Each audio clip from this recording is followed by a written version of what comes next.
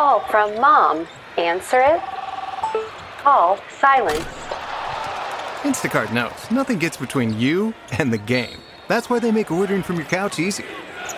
Stock up today and get all your groceries for the week delivered in as fast as 30 minutes without missing a minute of the game. You have 47 new voicemails. Download the app to get free delivery on your first 3 orders while supplies last. Minimum $10 per order. Additional terms apply. This shit is big time! Who is Randy? Don't bring anyone mother into this. Yo, mom in the fucking stand! Bonjour, Ethan Suplee. Oui, oui. Ouais, ouais. Oui. Ouais.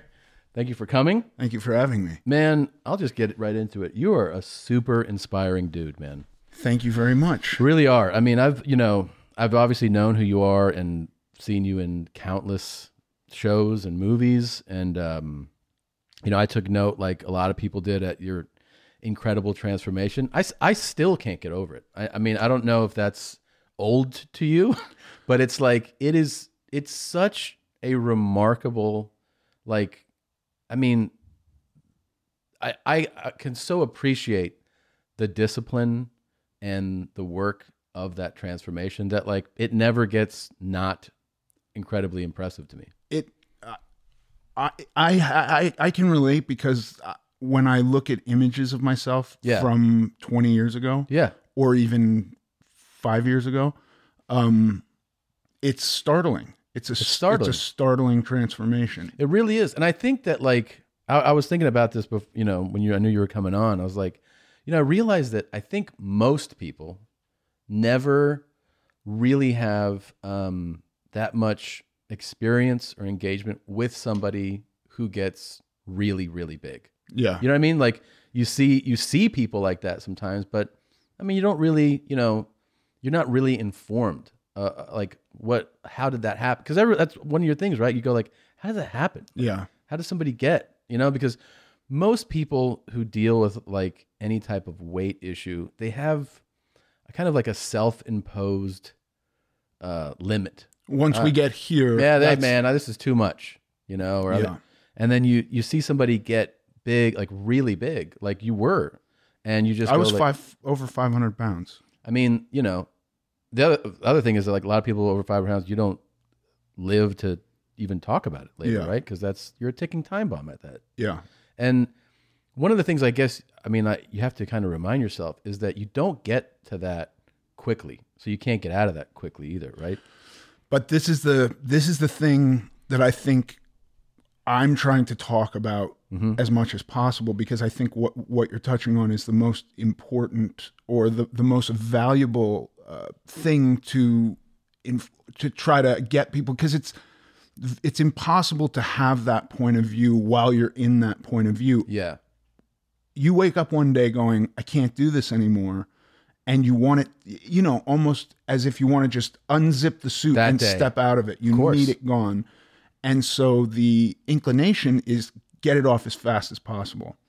This is so counterintuitive to keeping it off. Mm-hmm. And so I've done that. I've done, a pound a day for 80 days. I did 2 pounds a day for 40 days once.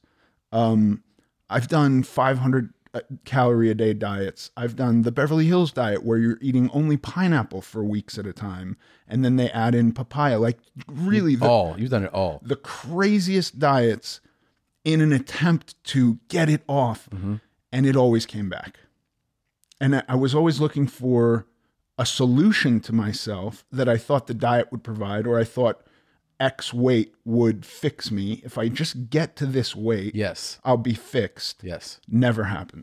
It never. And I'll say this, like one thing, I've had up and down weights. And I think sometimes like when you have that struggle, but it's in a, more acceptable weight range. Yeah. And you go like, oh, this is a struggle. People go like, you don't have a weight problem.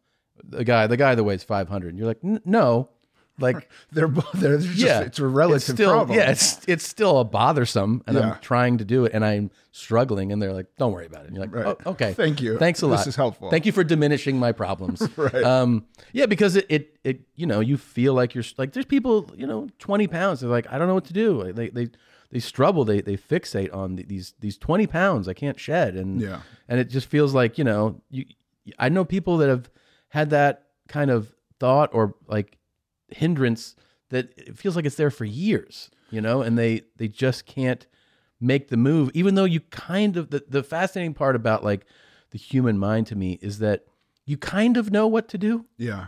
But we're fascinating creatures in that you go like, I know I shouldn't eat this. Yeah. I know I should be more active. I know and you still will then not do what you need to do. And I've always thought that like one of the worst parts about being overweight and struggling with it is the amount of time you spend thinking about it. Yeah. Like that's kind of the torture, right? Where you're like, I'm unhappy. It's the only thought. It's a mantra. And it's just like, you go to bed thinking about it, you put on clothes, you think about it, you go down the stairs, you think about it, you're looking at people, you think about it, and you're like, this is consuming all my mental energy. Yeah. Just thinking about that I wish I didn't weigh like this. I think that, like we all understand the principles at work unless we're really, but then I say that and I think about people who are raised eating food at gas stations and fast food. Sure. And I'm like, maybe they don't know. Maybe they have no idea what they're consuming calorically and how their body processes that, so there's that too. But I think you can understand like that you need to make a lifestyle change. And this word lifestyle is prevalent in diet culture.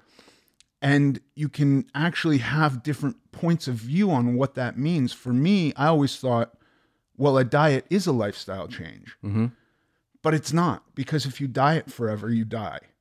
Mm-hmm. Faster, probably, than if you are fat. Starving will kill you quicker than being fat. Mm-hmm. That's why the body is kind of trained to accumulate fat and fights against diets with everything it can. Like just on a natural level, your body does not want to diet. It doesn't want to restrict food. And it wants to store calories and energy in the form of fat.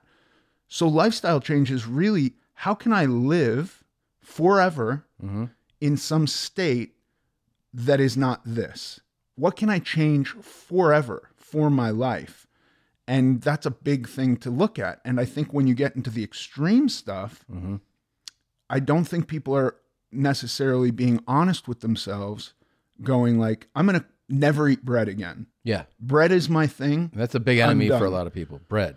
Yeah. I mean, listen, we live in Los Angeles. We're kind of at the forefront of diet trends and fads. And bread has been a big no-go for a long time. And then we had gluten-free bread. And so there was a period in my life where it was just like, well, as long as I'm eating gluten-free bread, then I'm good. I'm fine. Yeah. Not true. Yeah. It's actually got, most of it has more calories than non-gluten bread, which your body's going to store as fat. So it's just all of these things where it's like, I need it off today. I'm going to do something extreme to get there, whether that be adding in a bunch of exercise that is not sustainable for my life, or restricting food in some radical way that is also not sustainable for my life. And this is my lifestyle change. My lifestyle change will be this tiny little period of time while I'm dieting. And that's not actually a lifestyle change. A lifestyle change, a real lifestyle change, is like a notable shift, right? Of like, I'm doing things. I'm not going to live in the same way. Yeah. So it can be a radical shift. It can also be an incrementally small shift that, creating habits that eventually just lead you into living in a different way. But I think the actual thing that you've got to confront, or that I had to confront after 18 years of dieting, was dieting isn't the solution. It's not. It's, what do I do after the diet? How do I live in a different way? Right. Because this can't be like a 30 or 60 day thing, because that's going to be over in 60 days. Yeah. I got to do something that's like a change that I can apply all the time. Yeah. Now, before we get to like the way down, which is fascinating, getting up to like, because like I said, you almost can't conceive of it, right? Like you go, like when you said I weighed over 500 pounds, it's like, I don't even know what to, you know what I mean? Like it's a shocking, it's an astonishing number, right? Do you, like, when you look back on it, it is over time, right? It's a gradual increase. Were you eating just reckless, incredible amounts of food?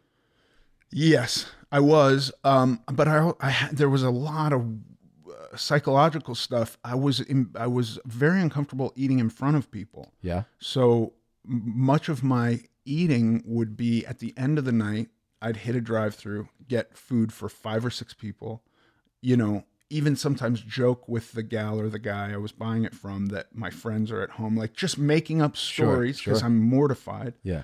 I even had one period in my life where I would fabricate these wild stories in my head about who sold better burgers, AM, PM, or 7-Eleven, and somehow convinced myself that the people working in those convenience stores were, more accustomed to the dregs of society than somebody at a fine establishment like a McDonald's drive-thru. So it's okay to go in and let this person see me buying a bunch of cheeseburgers, right. Just like completely irrational nonsense. Yeah.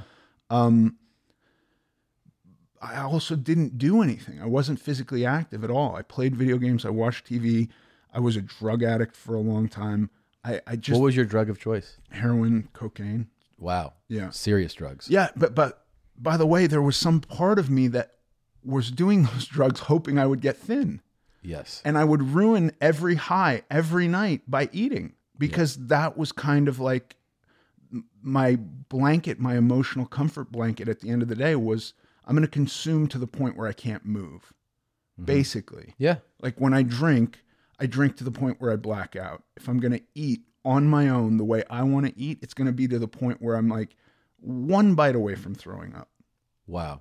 And that's probably how you consume drugs too, right? Yeah. Yeah.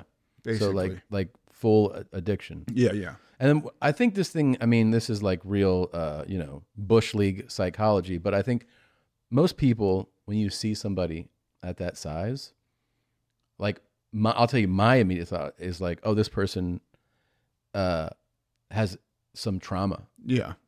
That like, cause it's almost from having seen shows, like TLC shows where they're like, when did you start gaining weight? Right. And the person, sometimes the interesting thing is the level of like delusion and denial of that patient, they'll be like, when did you start gaining weight? And they're like, when I was 16. And they're like, did anything happen when you're 16? They're like, no. And they're like, nothing. Like, I mean, I got molested, but like they'll reveal this traumatizing event. And then they're like, you don't think that's related to this? And they'll be like, I don't know. Never really thought of it. And you realize that there's this horrible event that maybe, prompted. I imagine that like, since you've been there, when you see like a really obese person, does it like affect you? Like does it hit you in a certain way? I feel empathy. I also am coming from a place where having experienced that, the amount of attention that you get because of it is horrible. Right. And so when I experience any reaction, I'm also rationalizing that I am positing my experience onto them and making some moral judgment for them that I can't necessarily make.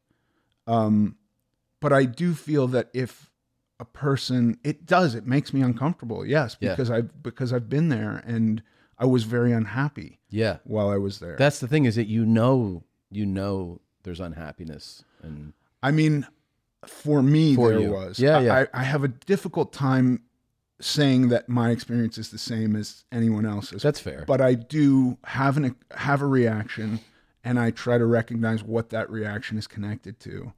How do you feel when you see old images of yourself? It makes me terrifically uncomfortable. Okay. But that's very relatable. Because Yeah. I'll say that like when I see like the heaviest pictures of myself, I get like pretty notably sad. Yeah. Like, I shouldn't say notably because I don't know that but inside, like even I'll see a photo and it'll be someone like, hey, I met you at this thing. And they'll tag me and I'll see the picture and I'll be like, oh, like I'll feel bad about it. Cause in my mind, I don't look at the picture and the event and the person meeting me. My mind goes to like, how did you get to this point in this photo? Yeah. Why didn't you check yourself before this? Yeah. And it's actually like, it takes work for me to be like, okay, like that's what it was. That's what it was. Yeah. And like, cause I'll want to beat myself up more about 6 years. You know what I mean? Like I'll be like, I can't believe you're okay. You were okay right with this. And it'll just be like this very kind of negative spiral. Yeah. You know, but it's also, it's reality and it's the past. Yeah. The first time I was invited to watch dailies at a movie was on Blow. And they had a truck, a big tractor trailer truck that had a projector in it. And you'd go and sit in it and they'd project it across, you know, it was a bizarre thing. Mm-hmm. And every day they would watch dailies, and I got invited on the first day of dailies that I was in to watch them. And I walked out of the truck going like, this was a bad idea to watch that. And I've, from that point forward, never watched playback, never watched a movie I've been in, never watched a television, because there's nobody who could be more of a critic of me than me. And watching that was so shocking to see myself, because when I'm in myself, the most I'm seeing is my reflection in the mirror. Mm-hmm. I'm not getting really a sense of what my back looks like Right. and what I look like from the side and all of this. And seeing myself on film, I walked out of there going like, what the fuck am I doing? Like, this is a joke that I'm here in this movie. Yeah. I cannot believe that anybody wants me in this movie or to do this thing that I'm doing. And it affected me for a few days. And so now I have a much smaller version of that, but it's still the same thing where I'm seeing this going like, I can't connect it to a single thing, or there's no part of my life today that would ever allow that. And I've gained weight, you know, 4 years ago, I was 400 pounds. 4 years ago? 5 years ago. 5 years ago, I was 400 pounds, or 390. I had to have surgery on my bicep, and they wouldn't do it in the outpatient. I had to go into a hospital because of my weight. And my wife was like, what are you doing? And so I just have to keep that in mind forever, you know? Yeah. So so in your head, you always have the, you know, the reality that can happen again too, right? Yeah. It is in me.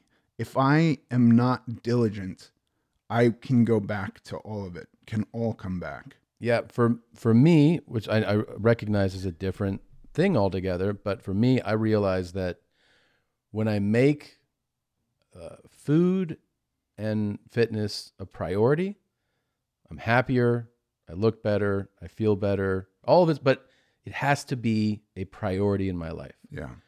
What happens to me is it is until it's not.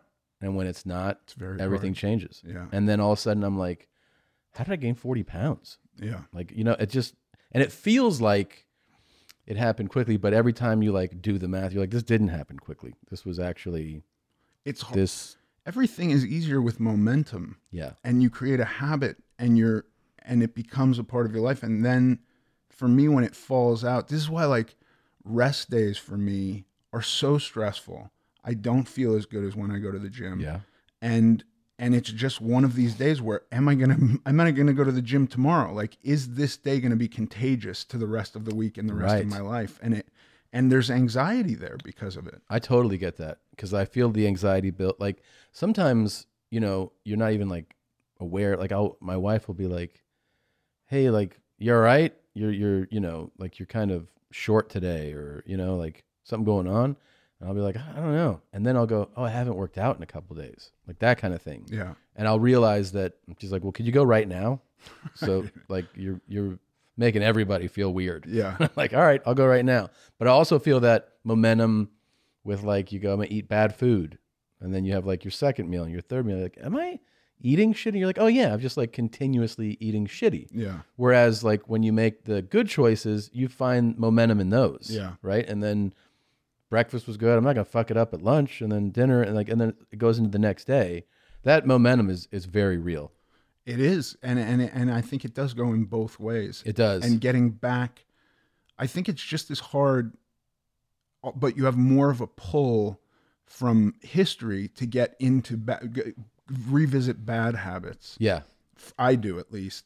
You know, McRib is back, and suddenly I'm like, I could eat a McRib. I know I could eat a McRib. It wouldn't affect my life one way or the other. But am I going to then eat a McRib every day? Am I going to eat two? And you have to think about that. These are thoughts. Yeah. This is a legitimate thought to have. It is so much different than with drugs, because for me, drugs and alcohol are really an either or. I'm either doing them or I'm not. Yeah. Food, you have to eat. You have to. So it's so much more complicated. It's always been a point of fascination, is hearing about food addiction and sex addiction, mostly because they are like kind of biological functions of life. Yeah. So you go, well, how does the person who has an issue with either of these do them? Like, like right. How can you consume food if you're, Yeah. And it feels like when somebody's really deep in that, that's got to be a struggle. It's got to be a struggle. Yeah. The last 2 years, I've spent more time working actively on maintenance than I have on diet. And when I say that, I just mean, diet. When I say diet, I don't mean the way I eat. I mean restrictive eating. Mm-hmm. And maintenance is still quasi-restrictive because I'm thinking about everything and I'm planning everything. But the intention is not to gain or lose weight. The intention is to maintain my weight. Mm-hmm. And so I've broken up fat loss phases with these really long maintenance periods, because I think with a diet, or a standard diet or a traditional diet, you do something to the point where you hit your number, whatever that is. And then even if there's a little period where it changes slightly, it ends. And then you just are kind of like left to figure out life. Right. And that's always failed for me, because I don't figure out life well on my own, like innately or, biologically. I'm going to eat everything secretively. That's what I do. Yeah. So if I'm not planning it out, you got to have a plan. I have to. And when I've done stuff like increased exercise by a lot with the intention of losing weight, I've never then gone at the end of that cycle, well, now that I'm not doing this, how am I going to change my food? Because I was eating in a way that was built around this exercise too. So now I'm subtracting all this used energy out of it. Yeah. And not factoring in that it's going to affect the way my body reacts to food. Yeah. There's just all these little tricks that I don't think standard dieting or fad dieting addresses. Yeah, I think you're right. And man, I'm also thinking about the way you can lie to yourself. Yeah. Even about like your appearance. I remember like in my worst photos or whatever, I'll look at them and I'll be like, when I was that, I didn't see myself as that. Right. Yeah. I lie to myself about the way I looked. I lie to myself about what I'm eating, whether it's good. And, it's all like kind of delusion in your mind. Yeah. It's just. I do farmer carries sometimes. Mm-hmm. I've never even gotten to the point of what my weight was at my heaviest with farmer carries. I mean, I would have to carry almost 300 pounds. So I've done 225 farmer carries with like a hex bar, but I've never really gone heavier than that. Yeah. And even that, just walking around, it's so shocking how difficult it is to move around. And this was just constant at one point. That the fact that happened over so long to get to that point, and the fact that it takes so long to come off, it just skews everything, because it takes looking at old pictures to go like, this was real. Yeah. And see how fucking far you've come too. Yeah. I can't always remember accurately. I believe that. How bad my feet hurt all the time. But I do remember stuff like sitting down in a chair at 500 pounds. I was first like feeling it. Is this chair going to collapse? Because I don't want to be on my ass on the floor. Number one, it's embarrassing. Number two, I could hurt myself. Like there's things to think about. At 500 pounds falling down. I remember a guy that size in college in the student center. Yeah. On a folding chair, it going on him, and you hear it. It's like a gunshot. Yeah. It's like the metal folding chair, and he was a real big dude. And you're like, holy shit. Yeah. Yeah, that chair just gave out. I would, if I was ever around somebody and they fell or their chair gave out, I would suddenly be like, people are now expecting it of me. Right. Like even being near in proximity to it would cause me to have this feeling of like, they all expect me to be next. Right. Or they're like, you probably fucking did this. Right. You sat in that chair first. Ethan switched chairs, guys. Yeah. It's his Asshole. fault. Right. Do you mind if I look at old photos? No. I've gotten better at that. Yeah. I mean, well, the thing is, man, the reality is, I mean, unrecognizable. Yeah. It's pretty wild. It's like, I mean, I just don't. It's not like you're like, oh yeah, you came down some. It's but like look, a lot of the pictures we're even looking at, that's not my heaviest. Remember the Titans was not my heaviest. What do you think you weigh there, or do you know? I'm probably close to 500 pounds there, but I gained weight after that. American History X still not my heaviest, but I mean, I'm 450 there at least. Was it a thrill to get a swastika tattooed on your shoulder? Bro, that picture, I had that picture on Instagram and they pulled it down. Oh, really? Yeah. They said it was inciting violence. Oh, that makes sense. Yeah. It's very sensible. Yeah. Yeah. Okay. Not ridiculous. What a fucking stupid thing. God, I hate them. It was shocking to me. Like, am I in trouble now? You know what they did to me? They reached out to me through my agent and they were like, hey, if he doesn't remove this post, we're going to delete the account. And I was like, what post is it? Somebody had, the deep fake videos where they take like put my face on this like pimp's face who was like, I'm a blast y'all, man. Like, it was a ridiculous deep fake. And they're like, he's threatening violence and for the guy going like this with his hand. And I was like, they're going to delete my account for this? The whole account. They're like, yeah, because you're like this promoting killing someone. I'm like, this is insane. Okay, sure. Yeah. Here you go, man. Insane. Yeah, I mean, that is such a, now, because this is something, I can remember, I know my weight from every year, essentially, that I've been alive. I could tell you like what I weighed, how I felt, what was going on in my life. Like, I remember I'm dating a girl in college. I'm dating her freshman year, which I think is probably the heaviest and most out of shape that I get is like summer after. Because in high school, I was gaining weight all through high school, but you kind of could like carry it in a way because you're playing sports all the time, playing football, basketball, and you're like, oh, I should lose weight, but at least I'm super active. I go to college as a freshman in college. I'm not playing sports with the same weight. So I start to I gain a little weight, but the weight that I do have all starts to go on me too. It's like I look worse even though the number isn't like that much more. Now I'm a sophomore in college and I think I'm the one of the biggest I've been. I'm like 255, but I'm not carrying it well. It looks bad and I feel bad. And I break up with the girl. So now I'm single. And I remember I was like a weekend, we're driving around, I'm a passenger. And I can remember vividly being a passenger in this car, and it's like a lazy Sunday. We had gotten, I don't know, something to eat lunch, and I'm looking out the window, and when I come back in the car, I see myself in the side mirror.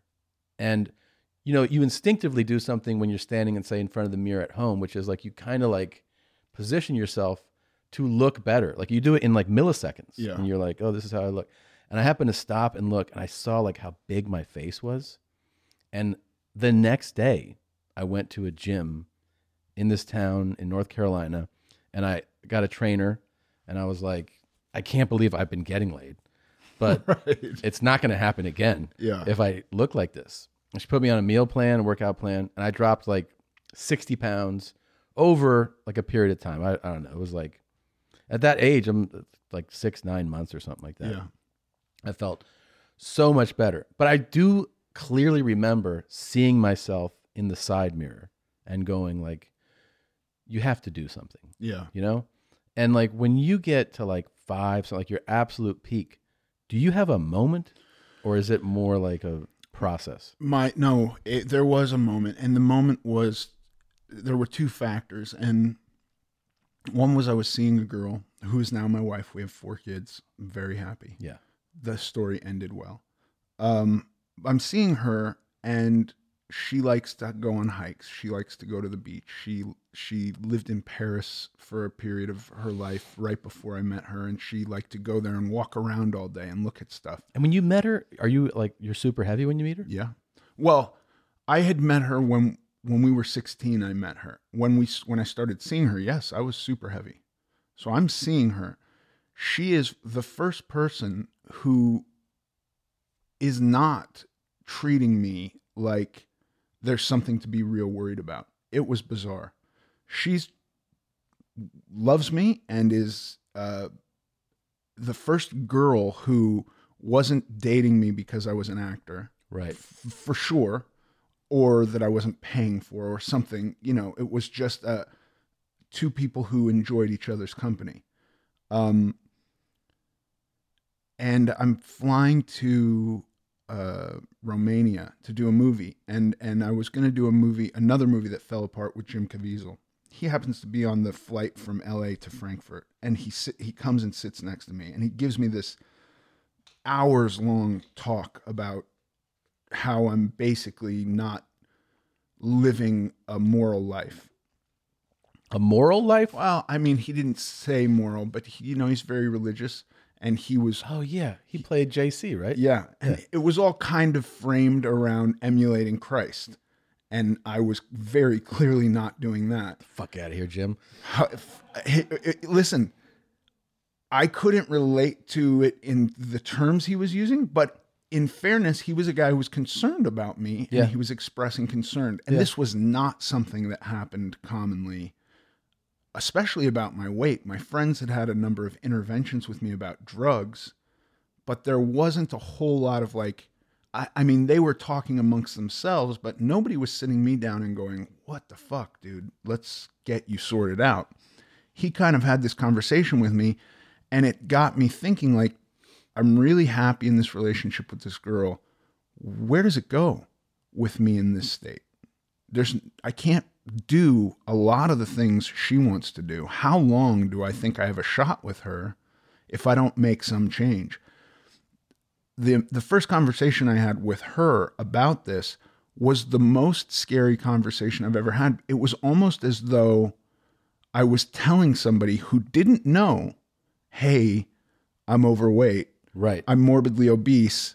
You hadn't seen this, but I'm going to let you peek behind the curtain. Mm-hmm. It was complete and utter nonsense the way I was processing it, because obviously she knows. Right. And asking her for help in changing was the hardest thing I've ever done, because I felt like I was really, by doing that, I could lose her, especially if I blew it. If I didn't come through, I lose her for sure. And if I don't change, I lose her. So if I put my cards on the table and say, I'm really... How long do you know her or have been dating her when you have this conversation? I'd known her for 4 or 5 years. Okay. I'd been dating her for 6 months. Okay. And so, but you're dating her maybe 6 not months? that long, 4 or 5 months. We weren't real serious at this point. You weren't? No. But you are dating. Yeah. And you're 500 plus pounds. Yeah. She was totally fine with public displays of affection.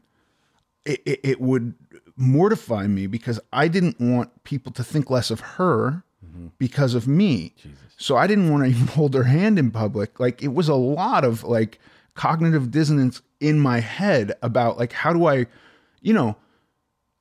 pretty much any girl up until this point, I didn't really care about in deep terms. I wanted attention from girls. I wasn't going to get that because I was attractive. Yeah. I would get that because, whatever, I was an actor, or I was witty, or using other tools. Suddenly, here's a girl who doesn't care about any of that, just likes me. And I want to change for her, but at the same time, I don't want her to be tainted by associating with it. It's a lot to process. Which is deep. It's sad to hear. Yeah. You know what I mean? Sorry. No, it's okay. So when you tell her that you need help, I'm assuming she responded really well. Yeah. Right. So, and then starts going, well, we need to start with this. I said, I want to lose weight. I don't know what to do. Tell me what to do. I'll do whatever you say. And I was in Romania for a couple of weeks at that point, and then I went back, and as I landed, she was like, here's what we're doing. You're doing this liquid diet where you just drink protein shakes and take all this fiber and vitamins and shit. And am I allowed to swear? Fuck yeah. Okay, good. And so I did that for 2 months and lost 80 pounds. Whoa. Yeah, it was great. That's a lot of weight to just drop in 2 months. Yeah. So you're obviously feeling like this is the right direction to head in. That was the right direction to head in. And you can't, I mean, I guess you can, but I was going back to work after this 2-month stint. And, you know, being at like 400 or 500 calories a day, like every time you stand up, every time I stood up, I was blacking out, like not to the point of collapsing, but like my vision would go dark and come back. It wasn't enough to like go and work and do 14-hour days on a movie. And so the backup to that was kind of like, I think at the time it was a blood type diet where it was like, what blood type are you? Okay, here's all the food you're allowed to eat in moderation. And I continued to lose weight doing that. But it cut out like basically bread and pasta and rice and all the stuff that you think about with like paleo or keto type diets. Yep. It was like a modified version of that. So I continued losing weight doing that. And then I just kind of, you know, I never was above 400 pounds from that point on. Like once I got from 550 to under 400, I never was above 400 pounds. So that like that chunk of weight I successfully lost and never put back on. That's great. Yeah. That's great. And I read that you got really into cycling. Yeah. So at what weight? Because I think of like cycling, I'm like, man, those are usually like really lean guys. Yeah. And, you know, you can, if you're not a like experienced cyclist, you can ride a bike casually up a slight incline. You're like, this is impossible. Yeah. You know, but like, did you start it when you were heavy? I started when I was heavy. I went in 2011 and rode most of the stages of the Tour de France, all the mountain stages. What? Yeah. I was like a real. But how did you get to that? You were just natural at it? After My Name is Earl, I think I started My Name is Earl. Shout out to Greg Garcia. Yeah, Greg Garcia is the best. He's the best. I was around 300 pounds. And by the time we were finished, I was around 400 pounds. This is, okay, from filming the show. Yeah. Okay. I just like, you know, 4 or 5 years of like, you know, you're on set. I wasn't really focused on anything. Mm-hmm. I was trying to eat keto-ish, but I was eating way too much. And when it ended, I had this moment of like, God, I'm rich. I could do whatever I want. I'm going to go ride a bike. And I started riding a bike. And for 2 years, I basically just rode a bike 8 hours a day, 6 days a week. That's all I did. Yeah. Really? Yeah. I got down to 215. If you look at my Wikipedia, I believe the picture in there is from me at my lightest. That time. Let's see. This is cycling, Ethan. Oh yeah, man. Yeah. I was properly thin then. Wow. Yeah. But and what that's what year? Oh, that's in 2011. Yeah. Holy shit, man. Yeah, spandex and everything. There were a few instances where dudes followed me on my bike and took pictures of me, and then the stories were all like, look at his loose skin from weight loss. Oh, that's nice. Yeah. And I just kind of was like, well, fuck you. I'm not going to talk about this then. Like, it's not something that I want. Like, if that's what we can't celebrate the right. The fact that I've lost hundreds of pounds is no good. Loose skin is the thing we're going to highlight here. It's just, all of that is just everybody going like, now I feel better. Right. You know? Yeah. I got to pick on He's somebody. still fucked up. Right. Jesus Christ, man. Yeah. But now you're fucking jacked, dude. Like, I mean, these arms are insane, man. I went from that. I wasn't really happy being thin like that. I felt, I didn't feel powerful. I felt very like frail almost. Yeah. I had strong legs. I could deadlift a lot back then, but I just felt weak. And I also was starving myself while I rode a bike. It was all still extreme. I kind of gave up on being thin to ride a bike around 2012 and started lifting weights. And from 2014 to 2016, I lifted weights and ate everything in sight and got close to 400 pounds again. Really? But I was in the gym every day lifting weights. Wow. And then I'm assuming you got way stronger in that period. Yeah. Because like, this is not a fucking 6 months of lifting here. No. I've been lifting weights for years. Yeah. I just I didn't know how to do that in a rational way. Right. So I've been doing cuts like the way bodybuilders do cuts. Trying to preserve as much muscle as I can. I haven't actually built muscle in a few years. Now, do you have the thing where, because I think it was also one of those shows that I watched one time where the trainer had befriended a really big guy. Yeah. Like a 500-pound guy. And started, got him to go on walks, right? Drinking water, a lot more water, just kind of like baby steps into it. And at one point, I remember on the show, he goes, just sit on the couch here, now stand up. And the guy does it, and he's like, dude, you're squatting 500 pounds right now. Right. I knew what he meant. You know? And he's like, oh yeah. So he's like, your legs are like fucking tree trunks, I mean, there must have been some of that, right? Like you have some foundation because you're carrying all that weight. Well, this was the other kind of most recent evolution was when at that picture you saw from 2011, I never had abs and I was so thin and I was killing myself exercising every day and not eating. And it's something like, you sound like you grew up like a fit guy. I was fat my whole life. Like the pinnacle for me has always been abs. Yeah. And I've never seen abs on myself. Really? No. Well, never. I was very low body fat there, doing insane amounts of cardio, riding my bike hundreds of miles a week. Yeah. Very lean, still no abs. Dude.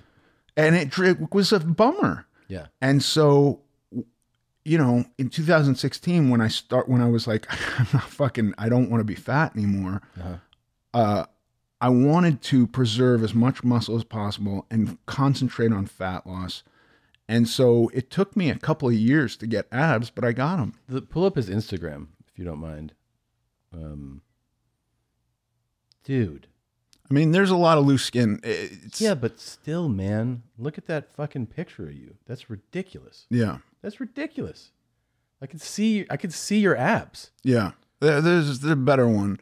That was my wife made me post that because she said I didn't look angry. But yeah, the side by side is actually a different picture. She said you didn't look angry? That one is actually different. Like you see the striations in my leg, but she's like, you look angry. I think there's better definition in my abs in that one too. Look at you on the left there. Yeah, that's my heaviest. That's 550. And when you see that, do you go like? I mean, is it like what we were talking? Do you go like, the fuck did I? It's, that's 20 years ago.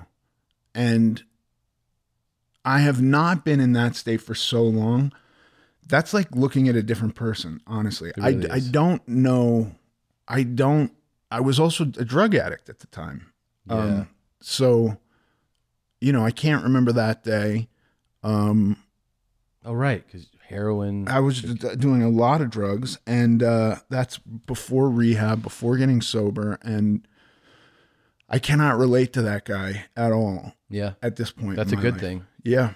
I know what you mean, by the way, about, because I remember when I got down, the lowest I got down to as an adult, like adult weight, is 185. Right.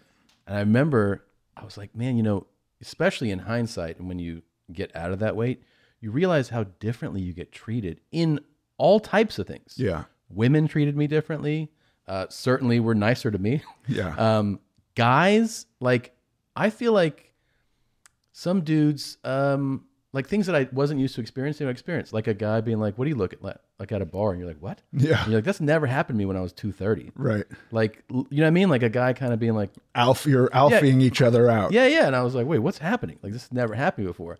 And then I could always tell that one of my tells of like I'm gaining weight, if I've lost weight, is when someone starts saying things like big fella, like, hey, hey, big guy. And I'm like, what did I do? Yeah. And then I'm like, oh shit, I gained like fucking 30 pounds or something. Yeah. It's like the little things. And as soon as somebody starts calling me big guy or big fella or asks me what to get on the menu, I'm like, shit, I need to go for a fucking run. Yeah. Because people are treating me differently. But both ends of it are very notable. I noticed that, like what you're saying, like when you feel like you've been lifting and there's like a certain, I don't know, confidence that comes with that. Yeah. I think it's not just muscular. I think it's hormonal too. I think all of that stuff plays a part in it. I feel so much better at the weight I am now than I did at 215. Because I think I'm eating a hell of a lot more. Yeah. I'm happier in the size that I am. What was like, just to like kind of get a summary of it. You go back, I mean, I don't care if you're talking to me at 455, 550. What was like a day like then? A day then, typically I would wake up and kind of be like, a little moment of like, I didn't die in my sleep. Jesus. There was that upon waking. I would have to sleep almost sitting up because I couldn't breathe if I was laying on my back. Oof. And you had a CPAP then or no? I did at some point. I think after rehab I had a CPAP, but not before rehab. And so I had drugs and obesity or morbid obesity that were both like just hindering my ability to breathe. Yeah. I mean, it wasn't even like I'd fall asleep and stop breathing. I'd lay down and noticeably the weight on my chest, I couldn't breathe. So I'd have to sleep sitting crazy. up. Yeah. And then everything was just slow. I still give myself a hell of a lot of extra time for anything that has like a time deadline, like getting to an airport or going to work. I can't be rushed. It stresses me out to no end. And you especially can't be rushed when you're way heavier. Well, and I think it comes from that. One of the biggest fights my wife and I have ever had, we had a place in Florida. We're driving to the airport to come back here, and we're in Florida, just Tampa. Okay. And we're heading there, and there's a big mall, and I'm like always a little stressed out about being late for stuff. Mm-hmm. But it all comes back to the fact that if I rush, I'm going to be pouring sweat and out of breath and shaky from the fact that I've exerted myself so hard. So I don't rush. So I need extra time. So she pulls off the freeway, and I'd lost weight at this point. Not a lot, but I'd been losing weight. And she starts going into this mall, and I'm like, what the fuck are you doing? And she's like, we have so much time. And I had to explain to her, this is not, I can't do that. And she's like, you're fine. You can rush now. Look at you've made a huge change. It's okay. But there's something about this idea of rushing that stresses me out so much. And I think it all comes back to the point where I'm at that weight, rushing would have been a massive cardio feat that could have led to a heart attack or just total exhaustion and an inability to perform. And even injury. Like, you know what I mean? Like, you're rushing and you're 500. I mean, like, you trip, you fall. Like, anything could happen that, because you felt rushed, maybe you're... But I get the anxiety of that. Yeah. Completely. It's like, man, it's... God, it's... There's all those things... Not being able to sleep. And I didn't even answer your question. What did a day look like? Oh, if I had drugs, it would be making sure I had drugs for the next day. Mm-hmm. If I didn't have drugs, it would be making sure I got drugs for that day. And basically it would be either going to work and being high all day, and then on my way home, stopping somewhere and eating crazy. Like 6 burgers and shit like that. Yeah. And you would work, like there's movies and shows, you're high during that. The whole time, yeah. Wow. And how did that, because that's one of the things you hear, how does that not, because you're a fucking phenomenal actor. Thank you. And I mean, you kill it. I mean, you really are a great actor. I guess it didn't hinder the performances because you're like, oh, these are great performances. I've not watched them, but I imagine if I watched the movies that I was in while I was using drugs, I would be able to see it. You would know. Yeah. That's one of those things where, and then maybe you would be like, this could have been better. Yeah. There's so many angles on this could have been better though. Yeah. So many aspects for that. Sure. It would make me so, even My Name is Earl, I've caught my kids watching that, and I was you know, they were alive. They were babies at the time. Yeah. And it makes me uncomfortable. And that's at a point where I had lost weight. I'm in a relationship. I'm sober. Like, everything's great. And it still makes me uncomfortable that they're watching it. Really? Yeah. Like, what does that have to be on for? What's like, so now, like, no one's a baby anymore. Yeah. Does food and, you know, your journey, is that like a big thing that's talked about? Because I imagine that, like, you know, I mean, like, I think about my own parents. And, you know, you see pictures and you ask questions, you start talking about what your life was. With you, it's like, it's a pretty dramatic thing for your kid to see, like, that was you, Dad? Jesus Christ. There was a ton for me as a kid that was off limits. There was never alcohol in my parents' house. Drugs were super taboo. And I was basically put on a restrictive diet at 5. And so whether that all backfired on my parents and I became the way I am and my compulsions and my addictions were formed because it was restrictive, or that I was unable to talk to them about helping me undo these compulsions because the restrictions were so authoritative that I was scared I'd get in trouble if it was discovered that I wasn't sticking to their rules. I've tried really to be lenient with the demands I place on my kids and in the house and what they eat and drugs. And there's always been alcohol in our house. My wife drinks. You know, listen, I haven't had this happen. I have had it happen with some of the lightweight drugs, but never with something like, if a kid came to me and said, like, I really want to try heroin, I haven't really investigated how I'd react to that. I don't think I'd react well. But with stuff like pot or mushrooms, it's and I have kids in college, so I'm not talking about little kids here. But I have to really take a temperate attitude with how I'm reacting to it and go, like, what's true for me is not true for everyone else. So the way I experienced and used those things is not necessarily going to be the way they do. And if I put hard boundaries on anything, I'm just too scared that it's going to react in the opposite way. So you're really careful with boundaries. I want to be able to communicate about everything. I want them to not feel like they're going to get in trouble for communicating about stuff or like revealing stuff that they think we're not going to like. And with rules like that, basically, yeah, in our house, like, if you are upfront with us and do it in our house, like, you're not going to get in trouble. I think that's probably a much more. It's just not the way I was raised, and I feel like the rules, I didn't react well to them. Yeah.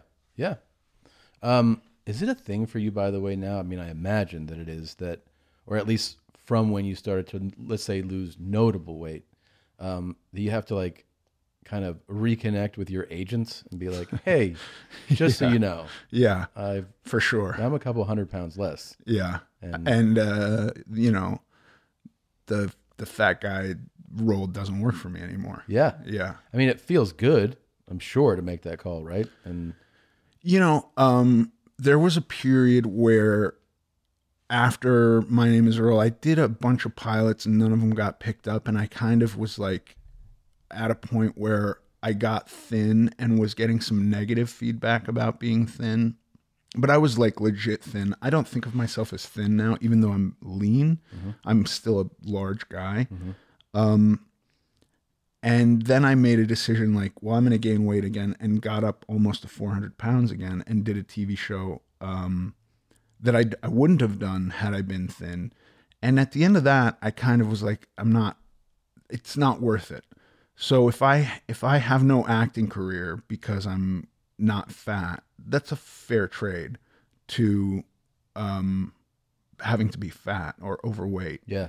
I just am happier with how I am now. So, you know, I have a movie coming out at the end of this year. I did at the end of last year, which is cool. And I played an ex-military dude, which I'd never done anything like that before. So that's fun. But that's got to be a thrill. Yeah, totally. Playing these parts that, like, before you would have looked at me like, that'd be cool to play, but yeah, I can't. With Channing Tatum, we're both ex-military dudes. And it's like, this is that to me, if you'd said that to me 10 years ago, it would have been like, no way. Yeah.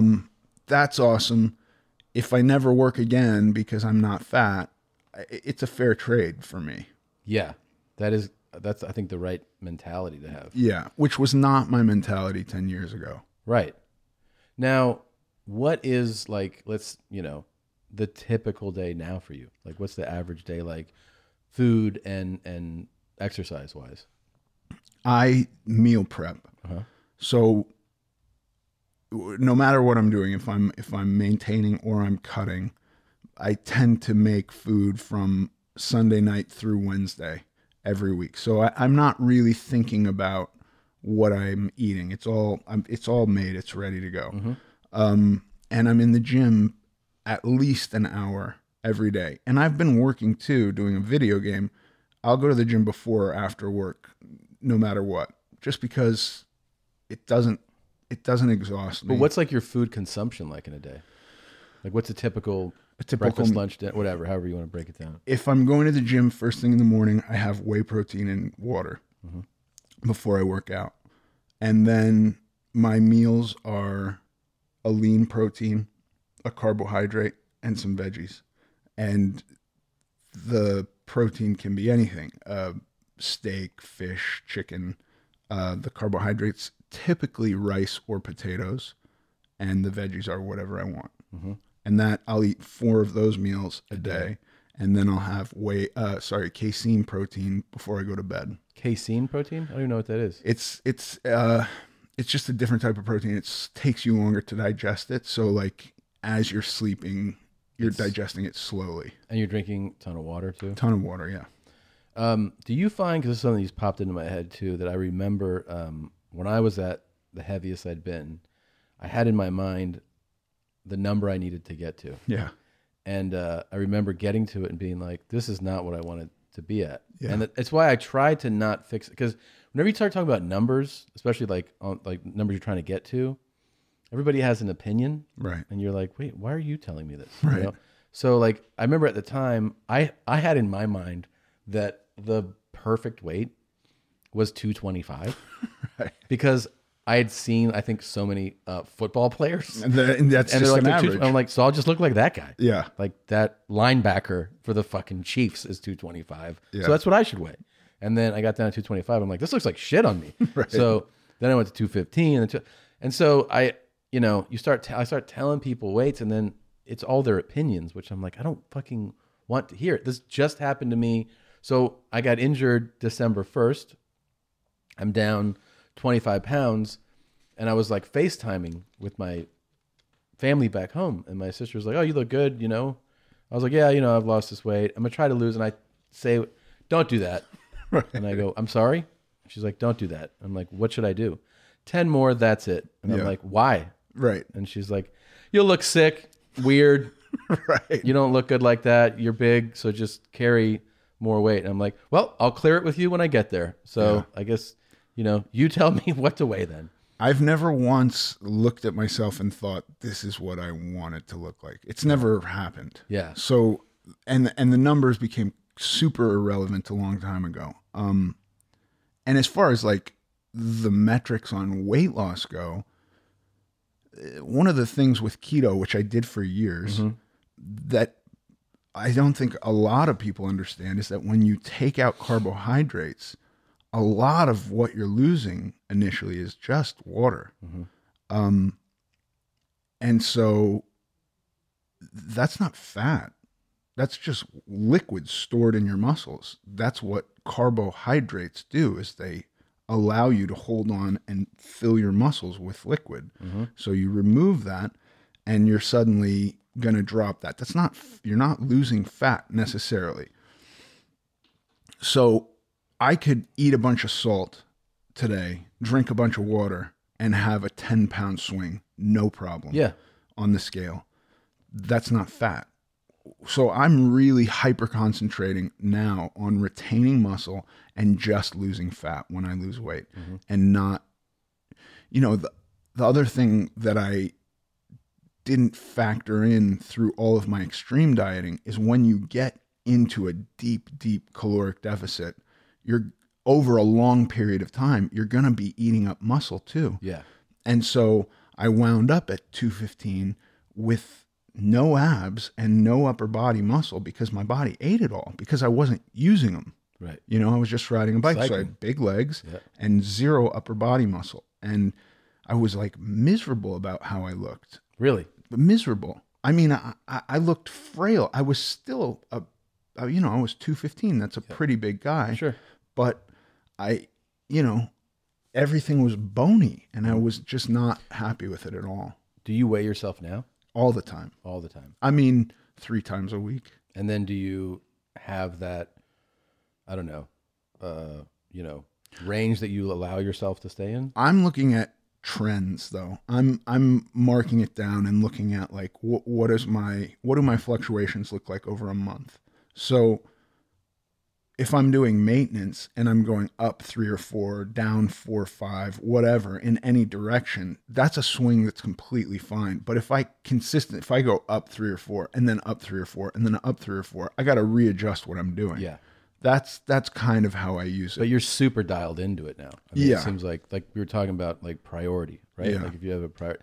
I think the thing too about, I guess it's obvious, but it does, like your story and what you've done, I think really makes people go like, oh, this is achievable. This is doable. Yeah. If a guy could get down from 500 plus pounds, that means if you're 500 plus pounds, you can do it. But also if you're not, like, I think it's really, it's super inspiring, man. There's nothing special about me at all. And by the way, I could have done it a hell of a lot faster if I knew today, if what I knew today, I knew 20 years ago. Mm-hmm. It would have been something that was a very easy progression that I then figured out. I've maintained this for a long time, but only really for the last 4 or 5 years. Yeah. There is nothing special about me other than I've tried a shitload of diets. I've failed at all this stuff, and I wasn't afraid to do it again. It meant something to me. The other real big problem I find with our diet culture is like this kind of I find that a lot of people are either trying to sell us something or making some kind of a moral decision on our behalfs and telling us this is the diet that across the board is the way to eat, whether it's like veganism or carnivore or keto or lectins are bad or this thing is bad. That's not going to be true for everyone. So figuring out what you can do long term has been really, really beneficial to me too. Yeah. Yeah. You got it. Yeah. Figuring out how to do it. I mean, again, looking at the idea of what a lifestyle change is from a different angle, the diet is a very temporary thing. How am I going to exist beyond the diet is what I'm way more concentrated on now. For the first time, over the last few years, that's been what my sights have been set on. Do you have a way to summarize how to exist outside of the diet? Like, what is it for you? My suggestion would be, and it's not, this is not what I would suggest for somebody who's got 5 pounds to lose or 10 pounds to lose. But if you're confronting massive weight loss, don't do it in one shot. Take a lot of diet breaks, and in those breaks, make the maintenance period as important as the diet period is. Your body, when it's dieting, is under a lot of stress. Your hormones get out of whack. You're starving it. Everything in your body wants to fight against starving. Yeah. Starving will kill you faster than being overweight. So don't expect it to happen overnight. Take your time. Plan on it taking double the time, and then like building a house, imagine that it's going to even take 2/3 more than that. Yep. And take a lot of breaks. And in those breaks, really figure out how you're going to live in this new thing. Because when you're eating enough to maintain your weight, all of your hormones come back. The fatigue from stressing your body out from dieting dissipates. Losing fat is much easier when you're fresh to the diet. So in the long term, it actually turns out to be a lot easier with breaks than it is doing it in just a straight line. By the way, if you start at 500 and you go down to 200, your calories keep getting smaller and smaller and smaller. You know, if you do one of these diets where it's like everybody eats 600 calories a day, the amount of fat you're going to burn towards the end of that diet versus what you were burning, it's going to be much less. Your body's going to become more efficient at using those 600 calories. There's all kinds of processes that your body does to mitigate the effects of dieting. This might not be true for a lean person who's looking to lose a couple of pounds and is going to do it over the course of a week. But we're talking about like somebody who's got hundreds of pounds of fat to lose. Yeah. The amount of stress on your lean tissue over that period of time. I remember doing keto for a year, and I like to gauge my body fat through DEXA scans because I find it to be the most accurate. And I was losing 40% muscle. For every 10 pounds of fat or every 10 pounds of mass, 4 of them would be muscle. And I'm going like, how am I ever going to have abs if I'm consuming muscle? It's just, I'm going to look the same and just shrink. What was the answer to that? How could you do that? I needed to increase my protein and work out in a little bit of a different way than I was working out. Okay. But I needed to massively increase my protein. If you're, you know, the other thing is like really thinking or figuring out what your goal is. If my wife is like, I'm one size up from this dress that I want to wear to a party, and I only give a shit about it for this weekend, then her diet to get to that weight or that size for this weekend is completely different than my lifestyle. For sure. You know, if she wants to get to that size and maintain it, that's a different conversation. Yeah. But like, what are your goals? My goal was a 6-pack. Now my goal is obliques. These are arbitrary goals that just keep me on this hamster wheel of staying accountable to myself. Right. Which you need. I do. You need to have that. Yeah. Do you remember? I remember this when, like I said, the first time that I dropped weight, I was a sophomore. I was like 20 years old, I think. And I remember that when I finally got done with it, someone had said, and I had read, that most people that lose like 50 or more pounds gain it back in a year. Yeah. And like that was the amount of time they're like, it's like, I forget, there was some stat, right? Like 2% of people keep it off more than a year. So I was like, man, I got to hit this year mark. Yeah. And then I hit the year. And then it came. And I was like, I guess I'm good. Yeah. And then I kept it off for like, I probably kept the majority of it off like 3 years. Yeah. And I really did think, I was like, well, that's in the past. I'm fixed. Yeah. And then I remember that I started, like, because it's funny how you start putting together, like, how did it come back? And I started working post-production, the graveyard shift. Right. Overnight. So you go into work at 7 p.m. Yeah. and get off at 7 a.m. I remember just being like, I don't know, 6 months into that or something and not being able to close pants. Yeah. I was like, what? And like, how did this happen? How did this happen? Yeah. And you start going like, well, I am eating all night. Right. And just sitting around. And sitting in a post bay. Everything is against us right now. Our bodies evolved over, I'm sorry for the creationists out there listening to this, but our bodies evolved over the last 6,000 years. Right. Yes. To be super active. And for the most part, we spent a lot of our time tracking down food. That was all we did. And now there's no scarcity, at least here in America. Right. It's every time we go to get gas, you can get 2,000 calories for $3. Yeah. And eat for a family of 6, and it's not going to put a dent in your wallet. Yeah. It's everywhere you turn. You know, I haven't watched network television in a while. I turned it on in a hotel not long ago, and it was all medicine and food. Yeah. Everything, medicine and food. That like we have perfected medicine and food. Yeah. And nobody's active. There's no, I mean, you see what construction workers go to work with giant coolers. And I'm like, yeah, that dude's going to be physically working all day. All day. And he's still eating too much. Yes. You know what I mean? Like you can't. Well, when you think about it, too, because I would have this problem. One of the heaviest I was in the last 10 years was like 2015. And I was working out like a lunatic with this trainer. Yeah. And you know, it was hour and 80-minute workouts. But what I would do is like, I would work out to exhaustion. Yeah. And then be like, I can eat anything. Right.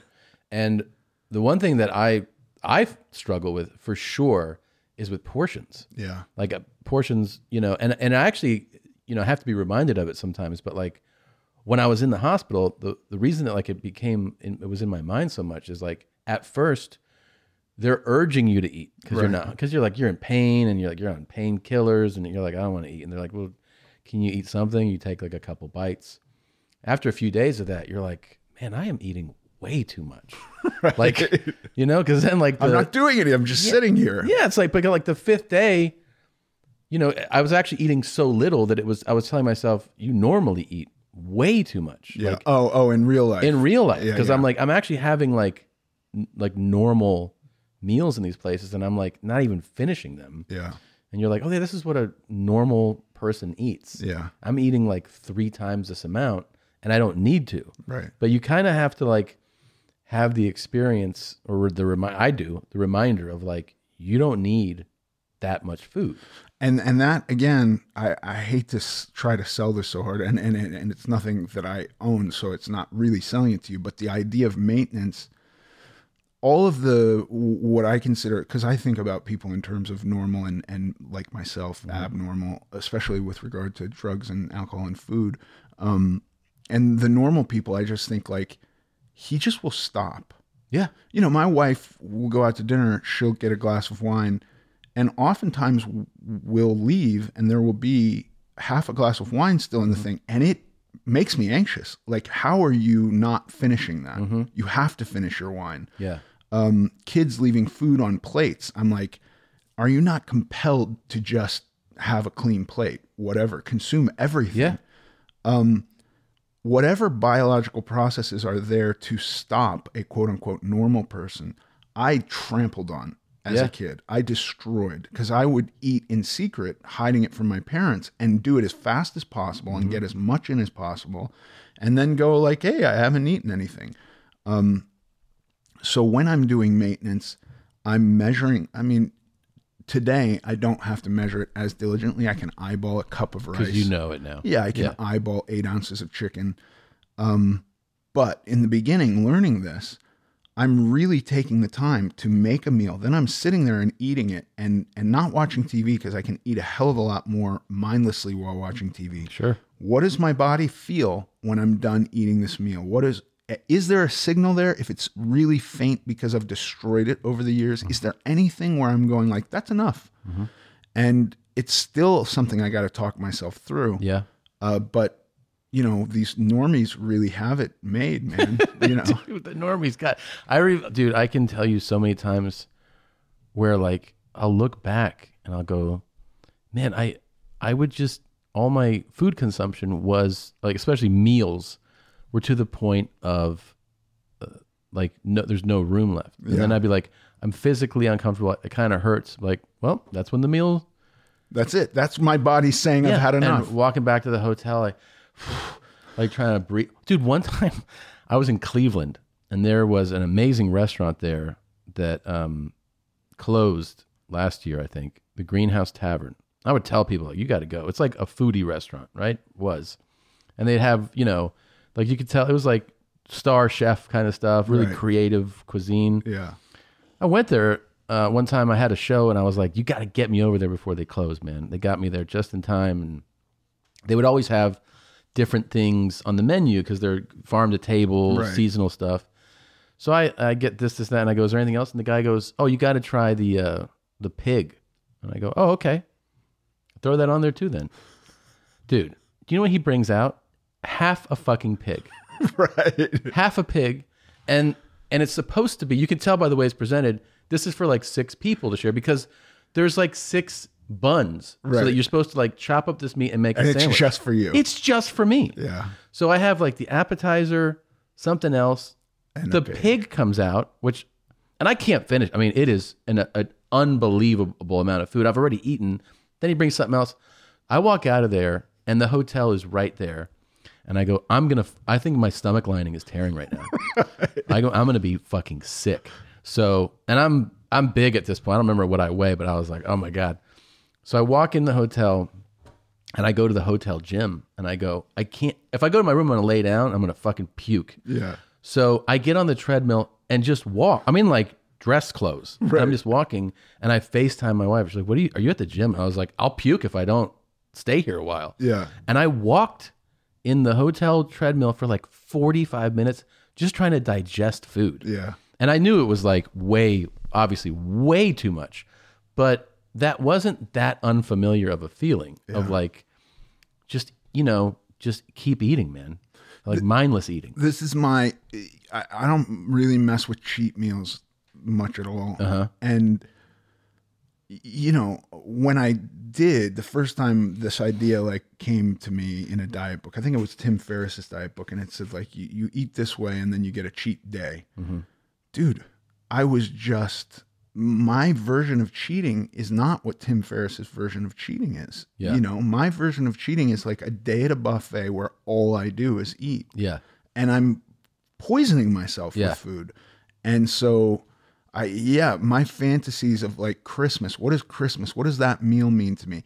It's not the food I'm going to eat. It's the amount that I'm kind of titillated by, tantalizing. This idea of eating to the point of intoxication. Yeah, and then you there's a point where I remember I go, like, you ever go to like almost like tapas style places or like the bazaar, where like his one of his theories, I guess, is that these amazing tastes are best in small doses. Yeah, and sometimes you have it right a bite of something and you're like, that's amazing, and they're like, well, that's done, and since they're providing it, you go, oh yeah, like the fulfillment, the thrill actually is there in the bite, right, and then they're moving you on to some other small taste of something, and you're like, yeah, but without somebody breaking it down like that, I would just, well, give me 100 of those, I guess, and I'll eat them. Yeah, to the point where they don't taste good. I mean, meat is a great example because I've taken pride in taking down steaks that are enormous. Yeah. Now I don't even really have the tolerance to. Like I actually can't consume what I once could consume as far as red meat. Yeah. But I don't even want to. But I think back and I'm like, man, I would just be like, well, this is a 32-ounce pork. I gotta clean this up. And like the last bites, I'm like, like just doesn't taste good anymore. No, You're and I feel down. Sick eating it. And I'm like, well, but I had to eat it because it's there. Right. No, yeah. It's very difficult for me to leave food on a plate. Yeah. This is not an easy thing. This is something I have to convince myself to Which is like why that prep you do is so important. Like Yeah. you're laying out, this is the food to eat. And by the way, I try to take it back to the earliest point of potential failure.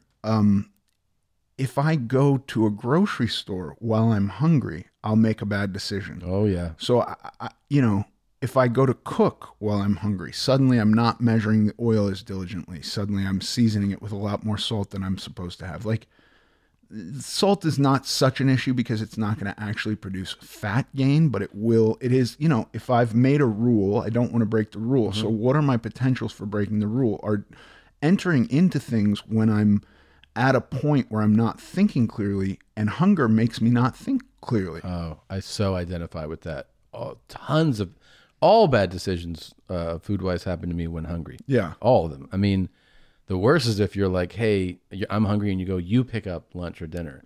I'll come back and you'll be like, are there 13 people coming over? Right. Because I'll just be like, I thought we'd each have 6 of these or something, Like, yeah. I can't.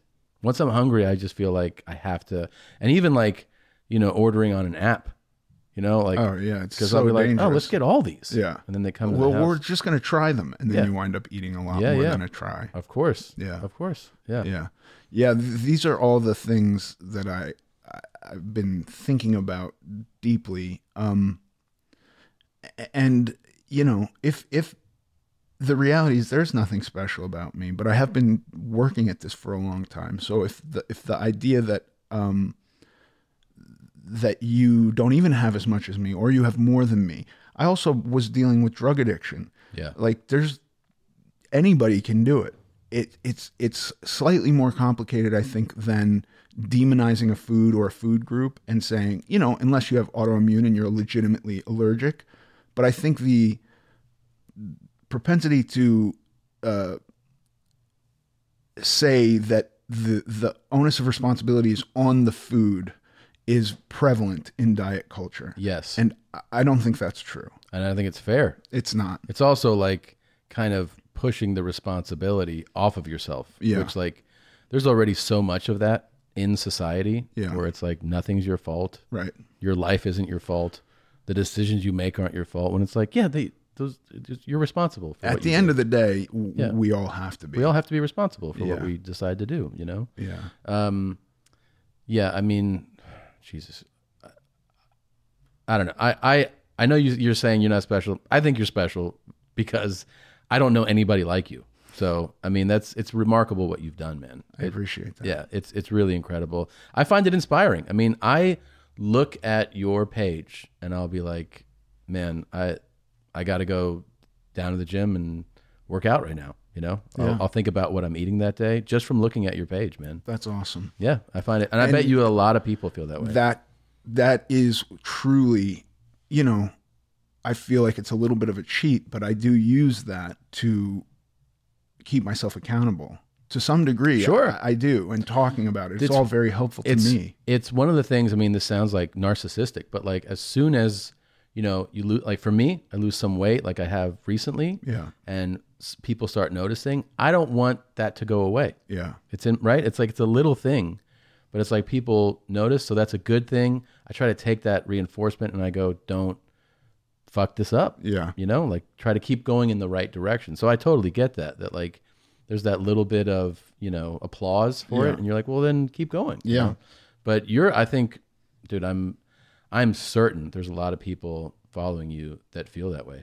A lot. Yeah. People, I've gotten, I mean, by the way, I don't know if it's the difference between Twitter and Instagram and 2020 and 2012, but the difference in just people going like, hey, you look great now. I also do feel better than I looked when I was very thin and not muscular. You feel and better starving now. myself. Yeah. Yes, I'm very much happier with how I look and willing to talk about it. I wasn't when it was like, let's just look at your loose skin.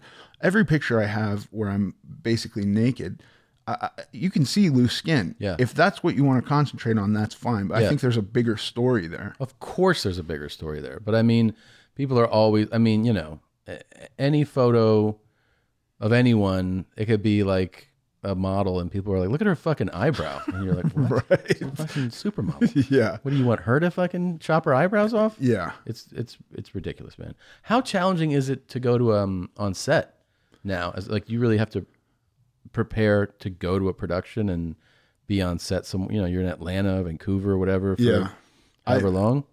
I've spent a lot of time in Louisiana in 19 and I spent a lot of time at Whole Foods.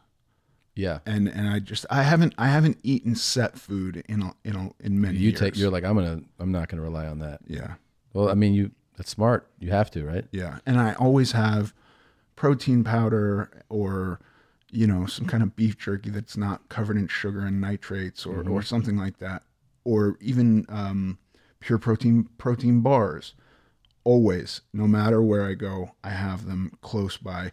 Simply because who knows what happens and I don't get to eat and suddenly I'm going to make a bad decision. I don't want to be in a position where I really do think another part of this is figuring out where you failed and plugging up those holes. Yes. That's an important point to make because a lot of people, I mean, you know, I do this myself where you fail, but it's like you don't want to face why you failed. Right. So you just kind of go around it. Yeah. And it's easy to do that in so many facets of life, right? Where you're just like, that didn't work out. I'd really not like to address why it didn't work out. I'll just look over here. Yeah. And like I think that can happen with food and exercise really easily. For sure. Where you're just like, I don't know, man. I just like food. That's the other one. It's like, I like food. Yeah. I used to say that and be like, I love when I see someone in shape and I go, I guess he doesn't like food. Right. That's it. That's it. Yeah. That guy just doesn't like food. Yeah. That's why he doesn't. And you think a little bit less of them too, because people who don't like food are assholes. Wait, you don't like to eat? Yeah. I mean, Jesus And Christ. they probably have bad taste in food. Yeah. And Yeah. then you realize like, oh, that's a fucking healthy, accountable guy. Yeah. He's just taking care of himself. And I'm like, the guy doesn't like to eat. He eats ice cream like 3 times a year on a whim. Yeah. Fucking asshole. Yeah, fuck those people. God, the word normies. Yeah. I hate them. They're the worst. Yeah. What about like, I guess the same kind of thing applies. You take the family on vacation. Well, I mean, I'm also a sicko and a degenerate, and I love to eat too. Yeah. The first, this first diet that I went on, that my wife put me on, 2001 or two. I spent like 2 months watching food TV. It was kind of new at the time, and I just sat and watched food TV. I needed some kind of a connection with food. And then I became obsessed with cooking, and I would cook shit that I couldn't eat and like be making fresh homemade pasta with my kids, but not eating it. And I've dragged them around the world a couple of times to like, I took my wife to Beijing to watch her eat duck on like, they're basically like little crepes. I couldn't eat that. And she hates duck. And you knew that I shouldn't introduce this to myself? No. I was just watching her. But you wanted to try it though, or no? I wanted to just be near the food. Like we've done culinary tours of Europe that you didn't eat on, that I didn't eat on, but only because you go like, if I do, this is going to go south. Yeah. Wow. You know, I would have my parameters that I wouldn't break, and there were often restaurants that it was impossible, so I would just not eat and just be. You're doing this at like Michelin star restaurants? Yeah. Fuck. And we're there, and they're eating, and I'm watching them, and I'm trying to experience what they're experiencing just through osmosis or something. Yeah, I did, but I'm not saying that's not the wise thing to do. And you know, like it would be like a guy getting sober and starting to work at a bar. Yeah. This is a stupid thing to do. Right. I am a mentally disabled, crazy person when it comes to my addictions. I've gone wine tasting with my wife many times, and I taste the olive oil that the people produce because I can't taste the wine. You know, I probably have no business being anywhere near there. I've been sober a long time, so I'm safe to do that now. And I've had my food under control, and it's not to the point where I'm today. If there's a restaurant that I read about that's doing something super radical, I'm safe to go and have a meal there, and I'll eat whatever I want. And you'll eat whatever you want. Yes. Okay. It's not so dire. 10 years ago, when I'm taking my kids to meet Dario in Chianti to watch him carve up beef, and I'm on low fat, you know, this is maybe not the smartest decision to make. Yeah. No, I understand that. I didn't want to be like, hey, we're going to the French Laundry, and you're like, they have rice. Right, exactly. What am I going to eat what there? What are you doing, man? No, I'll go to town there now. Okay. But there were years where we went to Napa, and I did not participate. Really? Yeah. I mean, that makes sense when it's like newer. Right. I'm glad, but now you're like at this. So yeah, I'm also not as obsessed. When I was doing insanely restrictive diets, I was hyper obsessed with food. I wanted to cook all the time. I wanted to have some kind of a relationship with food that I wasn't getting through eating. Now I'm eating, honestly, more food than I've eaten in years, and I'm losing weight also because I've fine-tuned my diet and I've got it all under control. How often do you work out? Every day. 7 days a week? 6 days a week. Jesus. Yeah. And you have one rest day, full rest. Yeah. And it's all very there were years where I would just go to the gym and go like, let's see what I can do today. This is much more thought through. I'm not lifting heavy. I'm on this, when I do these phases, it'll be like a 4-week period where all the workouts every Monday will be the same exercises. It will just become progressively more over the month, so that the final Monday I'm lifting the heaviest and the most, but still not even really to true failure. It's created something that I can do forever. Yeah. It is a lifestyle. I'm never destroying myself in the gym. I look at the guys like Goggins, and I respect him so much, and I think he's so inspirational. When I've done extreme stuff like that, it lasts a very short period of time, and I hurt myself. I cannot do stuff like that forever. So I really am trying to cobble together a life that is truly a lifestyle change, that is something I can sustain forever. The sustainability is like the most important factor, because I think for a lot of, I feel the same way, where I go like I did keto, and I did it for like 6 or 9 months, and of course I lost a bunch of weight, but for me, I was like, I don't see, like, some people are like, no, I live keto forever. Yeah. And I'm like, yeah, but I can't, you know, it just Right. doesn't, like, I don't want that. So I have to figure out things that work for me. Yeah. You know, the other thing, because I did keto for a long time, and there was a period of time where I thought, no carbs, this is just how I'm going to live. It got to the point where I wasn't losing weight anymore. And so I then had to restrict my food. Mm-hmm. And I was like, this is not, I thought I was supposed to be able to eat anything, and I'm not losing weight. So I'm restricting my food. So now I'm just doing a low calorie diet. Yeah. What the fuck is the point? Right. So eventually I just gave it up, because I also was consuming, that was the diet I was doing, where I was consuming, you know, if you eat too much protein on keto, it knocks you out of keto. You're not doing keto anymore. Right. Because you got to have like that percentage that was like 75% fat. It's more fat than protein, certainly. And then like 15%, and you're like, okay. And then, yeah. And you can also eat too many calories on keto if you're not like kind of gauging it too, you know? Right. So if at the end of the day, I'm counting calories, I want rice. Yeah. You know, if it's not fucking me up, if I'm not having some other weird reactions like inflammation or bloating or whatever people could potentially have from eating rice, which I don't, why not eat the stuff I want to eat? You know what I mean? Why not design the meals in a healthy way that make me feel the way I want to feel, that I can envision myself eating forever? Yeah. That to me is just, but look, I'm not knocking it. If people are happy doing keto forever, do it. But if you've got 500 pounds or 200 pounds to lose, and you hit a point where you're now having to literally count calories while doing keto, and you're wondering what's the difference between counting other types of calories, there is none. Mm-hmm. Do you see what I mean? Mm-hmm. Yeah. It's so, I don't know.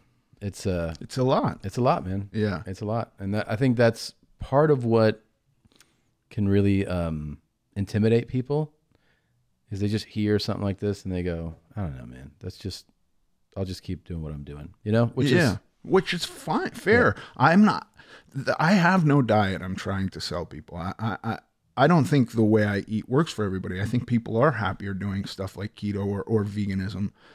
I eat 2 pounds of meat at least every day.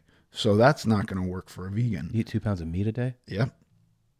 It's lean meat, but yeah, at least. On Sundays, I eat 2.5 pounds of meat. Wow. Chicken breasts, I'm counting fish as meat. Yeah. Salmon. I'm not eating ribeyes, but yeah, I'm having 2 pounds of lean protein every day in the form of meat. And then I'm also having whey protein and casein. So what are your grams of protein a day? At least 250 grams. Oh, wow. Yeah. Okay. I'm trying to hit 200 right now. It's not easy. No. It's a lot of food. I know.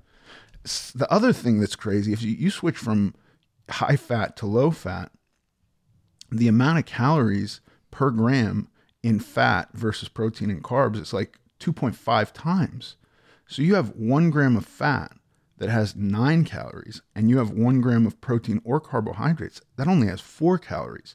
So you cut the fat out and increase the protein, you got more than double the amount just by volume. Yeah. So it becomes a lot more food. And do you get some of these protein grams from protein shakes and everything? Yeah. 50 grams a day, I think. About 50 from that. Yeah. Yeah. Okay.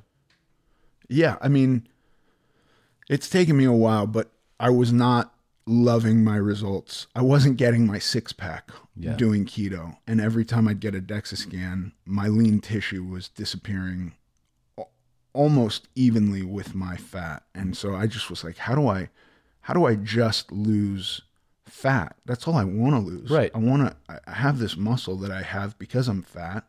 Why not just keep that? And so I looked at the way bodybuilders diet, and I really just modeled it after that. Which was to low fat, get those protein grams in and working out. A ton of protein, low fat, and a lot of exercise and weightlifting. Yeah.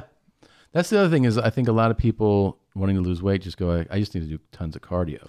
Well, and this which I've done. Right. Yeah, but the minute you stop doing the cardio, if you don't suddenly change the way you're eating, you're going to gain weight because you've only been losing weight because of that. I think that's another extreme thing I did that. I did bicycle riding 8 hours a day for 2 years. That is so fucking insane. It's insane. I was also starving myself while I was riding. So it was like the most unhealthy way I could have done that. Yeah.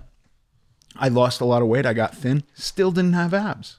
Still felt like a failure. And the 2021 goal is obliques. Yeah. Now, listen, I have a ton of loose skin, so it remains to be seen if I get that lean, if you'll even be able to see it, or the skin will just hang over it and cover it, because you have to have pretty taut skin to show those muscles. But this is my goal. I love it. Yeah. I love the goal, man. Yeah. I love it. And I'll get to do another like Playgirl photo shoot. Fucking do it at my house. I want to see that shit. Greased up. It's awesome. I got some baby oil. Yes. Do the whole thing. Yeah, dude. I'm so glad you came. Thank you for having me. I find this, like I said, I find your story incredibly inspiring. And I've enjoyed watching it. I'll continue to watch it. But I don't know. I get so much just out of seeing that transformation and how you work at it and maintain it. I think it's awesome, man. Thank you very much. That's awesome. So thank you for coming. Thank you for having me. Monsieur Suplee. Yeah, I appreciate it. Thank you for having me.